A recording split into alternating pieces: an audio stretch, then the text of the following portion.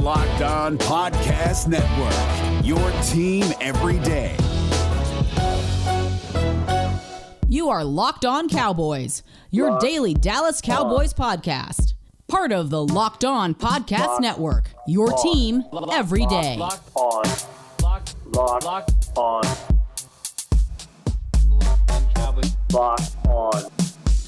Cowboys. Welcome back to the Locked On Cowboys podcast, part of the Locked On Podcast Network. Thank you for tuning in. I am your host, Marcus Mosher. You can follow me on Twitter at Marcus_Mosher. And joining me today, as always, is Landon McCool. You can check him out on Twitter at McCoolBCB. You can also listen to him on the Best Ghost Boys podcast. Landon, what is going on? Not a ton. It's Thursday. The week's almost done. And as we start to approach the draft, we basically have our ears to the ground and are listening. And while our ears on the ground, we are also listening to the wind and the whispers in the wind and all the other metaphors for people secretly telling us stuff about what may or may not be happening to the Cowboys, all while during lying season. So it's a fun process of kind of parsing out what sounds ridiculous, what sounds too ridiculous to be true, and what sounds too ridiculous to be false, which is a fun category as well. Yeah, so today's show is going to be based off draft rumors that we're hearing about the Dallas Cowboys, Landon. And we're going to start with a really interesting one from Tony Pauline from the Pro Football Network, who's actually been pretty plugged in for the Cowboys over the last couple of years. He had a report last night. This came out really, really late on the East Coast time, so you might not have seen it, but he suggests that Milton Williams, the defensive tackle from Louisiana Tech, who we've actually talked a little bit about in the last couple of shows, Landon, is the perfect target for the Cowboys at 44. He even mentioned that, hey, if they want to trade back from number 10 into the late teens, he could be even a target that early in the draft. But 44 is the ideal landing spot if he is there. First and foremost, do you buy this report? I think I buy that they are very interested in Milton Williams. Man, first round is rich. 10's not happening. It's not happening. No, but if it's frankly late teens, 20s, still very rich, but more palatable. Very rich. More palatable. I would agree. Like, I think, second round. I mean, I could be convinced. If it's first round, man, I need to hear a lot of explanation on how much you guys like him, because his downsides are he played against a slightly lower level of competition. He's slightly tweener-ish, but I don't think that that's necessarily a downside for the Cowboys, especially what they want to do with a guy like this. I mean, I think that he kind of fits a perfect body type that they desire, right? So I don't think that that's a knock on him necessarily for them. If they really rate him like this, I mean, clearly he has the athletic profile to fit that kind of pick, right? I mean, he is an absolute stud athlete at the position. Whether you want to measure him as a defensive end or a defensive tackle, he's an incredible athlete. So, his production against lower levels was pretty decent. I mean, you probably could tell better than I am. But this one's very interesting because it depends on what you care about. So if you look at like tackle for a loss per game, which I really care about, very average. Okay, and that's not necessarily what you want to see. But if you look at like Pro Football Focus's pass rush win rate, elite, right? If you look at Jim Corbin, I'm not sure a lot of our listeners are familiar with Jim Corbin, but he does a lot of like market share for tackles and tackles for a loss and tackles within the first 3 yards of the line of scrimmage. And he actually ranks as a Hall of Fame worthy prospect, like a better than Ndamukong Suh and Aaron Donald in that type of production. So it's all over the board here, Landon. And I guess that's why I can't get a firm grasp of what type of player is he. Yeah, and I think, honestly, like it's funny because I think somebody tweeted me about this last night, and they actually, now I remember they did, and I gave a very similar answer here, is that we really need to start readjusting our calibration on how we think prospects are going to get drafted this year, because this year, more than any other year, we're just going to be wrong. These players are, and by wrong, I mean, where they're going to go. understanding how the rest of the teams view these guys, right? The actual market for these guys. There's just so much unknown information. There's so much unknown information. There's a lack of information at the team level, which is also, filtering down to our level, because ultimately people on our level and the media, they get their information from a lot of teams indirectly. So when they don't have a lot of information, we don't have a lot of information. And again, because there's not the kind of cross-pollination that happens at the combine and at the Senior Bowl, where the scouts talk to each other and they kind of get a consensus on what other teams are feeling about player X and player Y. I just think that there's going to be wide bandwidth of outcomes that could happen for a lot of these players. Their draft stocks will be all over the place based on teams, just because there isn't the kind of consensus building activities that normally happen in a draft season. So, and this is all a way to say that Milton Williams at 44 is absolutely way higher than I thought he would go. But at the same time, he has aspects to his game that it's not like he couldn't play or turn out and produce like a guy that is deserving of 44. It's just that we have less information on these guys this year, and he's a smaller school player. I think for guys like Milton Williams, the teams are probably holding players like this close to their chest, right? Because they don't want to let everyone know how much they like them. I'm sure they didn't even want his name to get out in the first place, Nope. But I think that guys like this, their draft stocks are going to be all over the place. So I wouldn't be surprised or shocked when these guys get taken higher or lower than we expect. And I think it's really important to hear the teams that draft these guys and have them explain exactly what it was that they liked about these guys, and so we can get a better understanding why they got drafted where they did. Yeah, I think after Milton Williams' pro day, I think his name being under the radar just wasn't going to happen. And in case you aren't familiar, I'm going to read through his pro day numbers. And again, you can adjust these if you want to, add the 0.06 seconds, even have 0.01 seconds here or 0.1 second here, and you'll be fine. So 6'3", 284. A lot of teams, I think, are concerned about the arm length, 31.5-inch arms. Those are small. But a 4.67 40-yard dash, 1.65 10-yard split. He did 34 on the bench, 38.5-inch vertical, a 10-1 broad jump, and then the shuttles are just unbelievable. 4.33 20-yard shuttle, 6.96. You're talking about like a 99 percentile athlete here. And what's frustrating, Landon, is when you throw on the tape, you really don't see it because of the way Louisiana Tech plays, right? Yeah. A lot of times he's either lining up as a nose tackle or as a 5 technique, and whenever he's on the field, he's being doubled, and you don't get to see him be an up the field pass rusher like he'll probably be in the NFL. So it's a projection, but man, if you're going to gamble on somebody with these kind of traits, I get it. If they pick him at 44, I won't know how to feel, to be honest. I think this is one of the bigger wild cards in the draft. Yeah, I mean, I think for me, it's all about exactly what they have in mind for him, because, you look at his 2019 tape, he spent a lot more time outside at defensive end. And then in 2019, in 2020, that you saw him, like you said, play a little bit of nose, a lot of B gap stuff, but mostly again as a 5 technique. I mean, that's where the vast majority of his snaps have come at college, and that's not where we're going to be playing him. Like, he's not going to be some kind of 2 gapper, like who's or a 1 gapper at the 5 technique on a regular basis. I can't imagine. I imagine that, especially at pass rush downs, he'll be kicked inside and be a 3 technique. And honestly, I would feel most comfortable with him at 44 if you were to tell me, hey, we're putting 5 to 7 pounds on this guy and he's going to be a full-time 3 technique. Yes, because I think, especially with the length issues, you can mitigate a lot of that inside. I think that explosion when you're lined up real on the outside shoulder of a guard can really help mitigate getting those hands on you.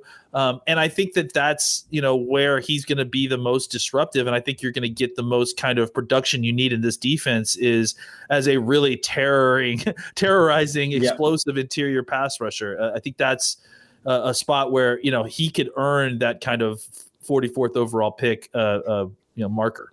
Yeah, I'm going to say this, and hopefully it makes sense, but I feel like the only way the Cowboys pick Milton Williams at 44 is if they get like Patrick Surtain at 10, right? If they get the rock solid corner that fills a need and is a day one starter, maybe they're a little bit more willing to take an upside pick at 44. But if they go, let's say they take Zaven Collins and they shock us there, I think I would be very surprised then if you go and take Milton Williams, because now you're taking two small school guys and maybe neither one of them are day one starters. I think that would be surprising. Do you agree? Yeah, I mean, I think that there's a lot of different kind of pairings that need to be considered when you're talking about the first two picks. You don't necessarily want to take two guys that are upside plays and that aren't necessarily going to be able to come in. You need at least one of those guys to be able to come in and start and give you solid snaps right away, whether it's the first or second round pick.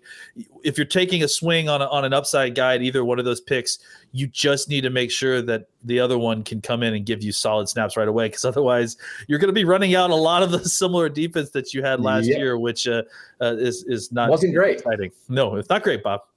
Let's take a quick break so I can tell you guys about BetOnline, the fastest and easiest way to bet on all your sports action. Football might be over, but NBA, MLB, and NHL are in full swing. BetOnline even covers awards, TV shows, and reality TV with real-time updated odds and props on almost anything that you can imagine. BetOnline has you covered for all the news, scores, and odds. It's the best way to place your bets, and it's free to sign up. Head to the website or use your mobile device to sign up today and receive your 50% welcome bonus on your first deposit. Just make sure you're using that promo code LOCKEDON. BetOnline, your online sportsbook experts.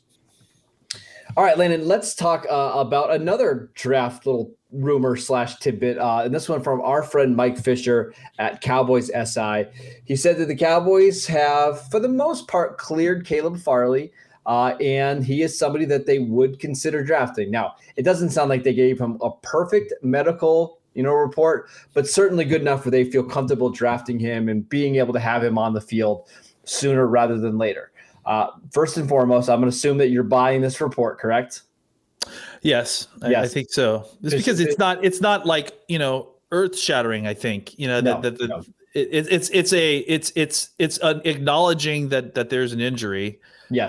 But it's not, it's just basically telling us, hey, they haven't taken Caleb Farley off the board by any stretch of the imagination. And we've seen them take other players off their board because of injuries, and we've seen them not. Jalen Smith is a perfect example of somebody that they left on their board even with all of his injury concerns. But my question to you, and this one's more important, where do you start to feel comfortable taking Caleb Farley? Because I don't think it's at 10. There's too many risks there. But where are you okay with the risk of Caleb Farley? Yeah, I mean, it sounds like, just to be clear, that, without the injury, the Cowboys think very highly of Caleb Farley. Yes. He would have been a consideration at 10. I think, they did. So the back injury did have an effect. Let's be clear. Like they clearly don't feel comfortable taking him at 10 because of the back injury. But it's not so much that it completely took them off the board. So I would say that, you probably are still you are obviously still targeting him in the first round. So it's a scenario that we've talked about before. We did it in mock drafts. We've talked about all the options.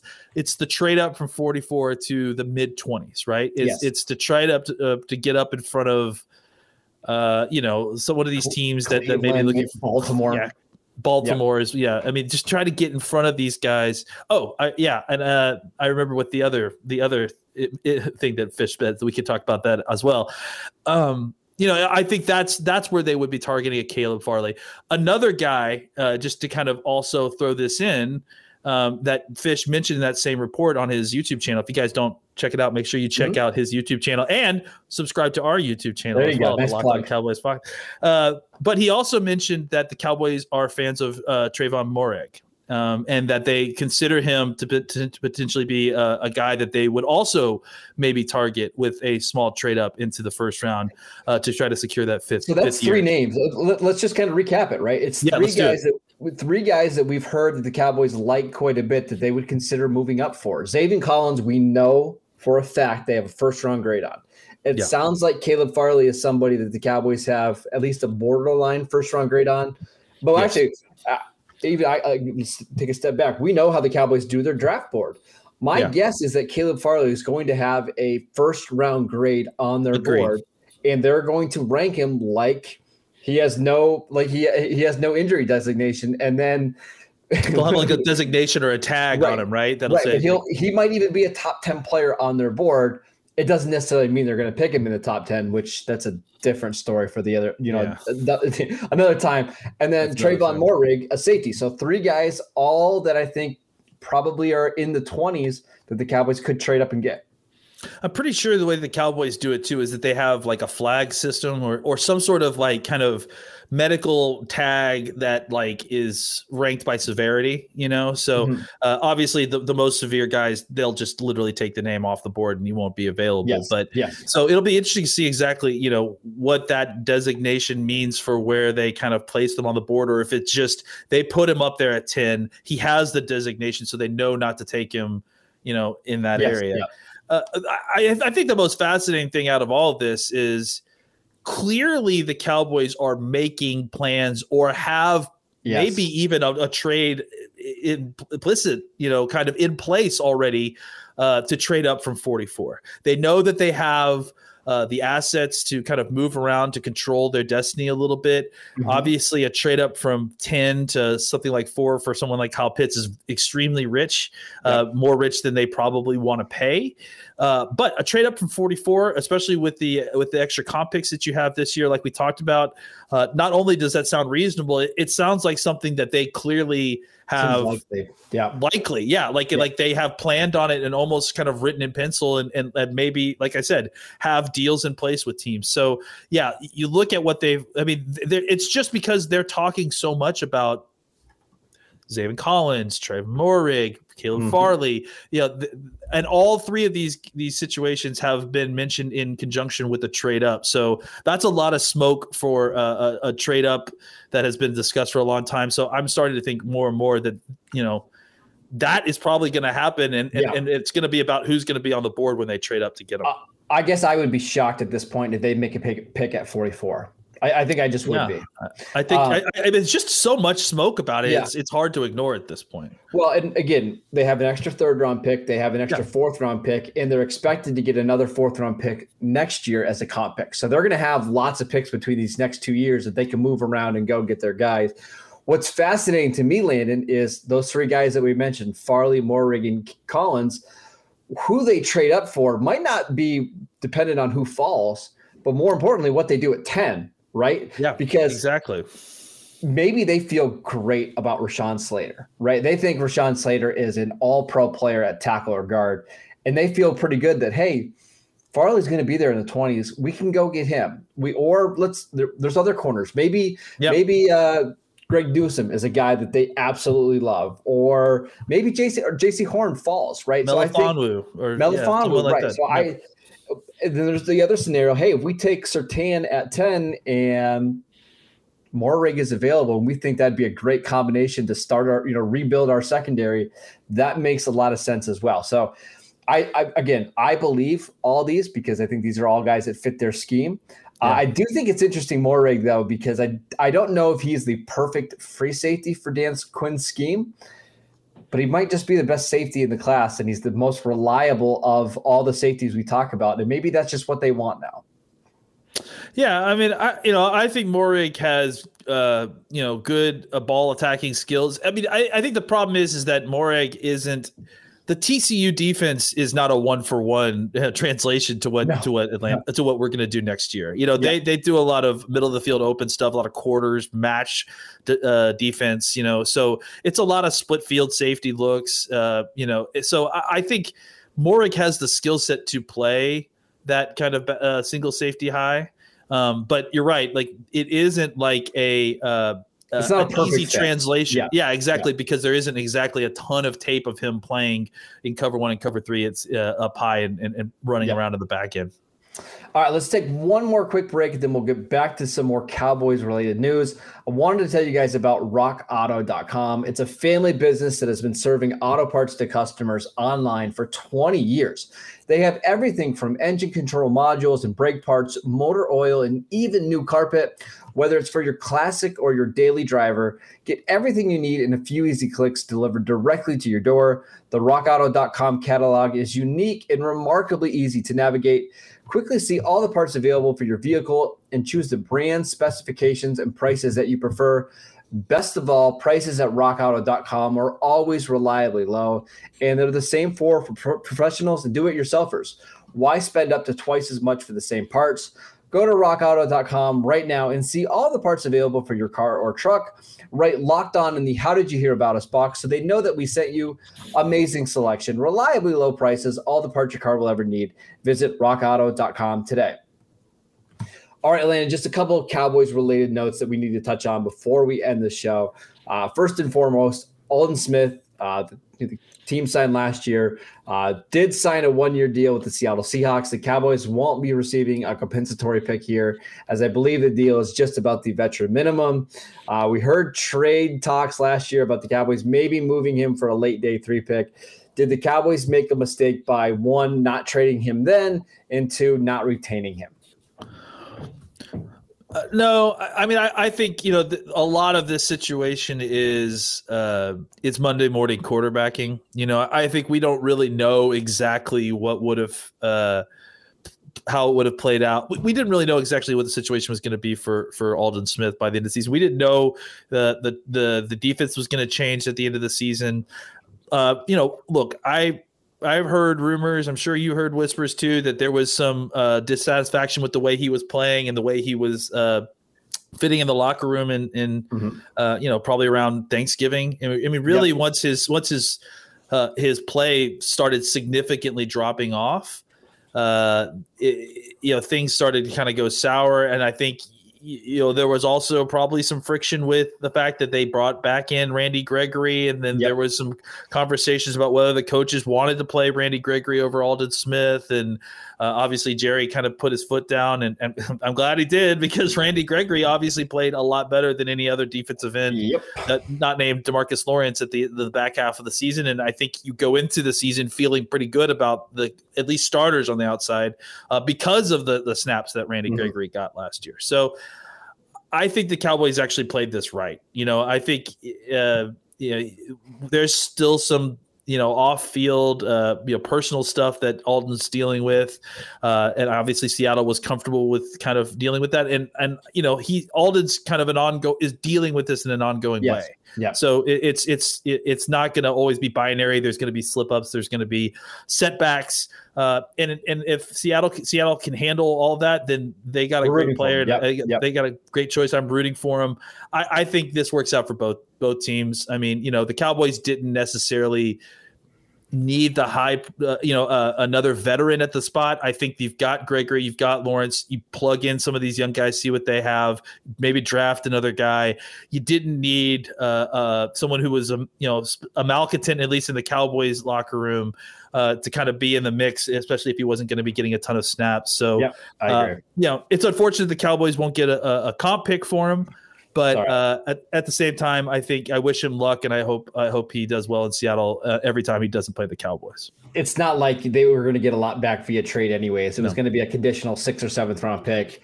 And at that point, I don't even know if the Cowboys care about 6th or 7th round picks, because they would rather just sign undrafted free agents that make the roster because it's cheaper. So it's not that big of a deal. One interesting stat, literally as you were talking, Landon, our favorite Twitter account at NFL_StatSpot tweeted, Aldon Smith allowed 0 punts in the end zone in 2012. It's such a great account. If you guys don't follow, it just tweets the most unuseful, random stats about whatever person is being talked about, and it's hilarious. Yeah, so it's the absolute best. One last Cowboys news item. Gerald McCoy, who the Cowboys signed last year, he made it through a couple practices before he was eventually injured, and the Cowboys released him.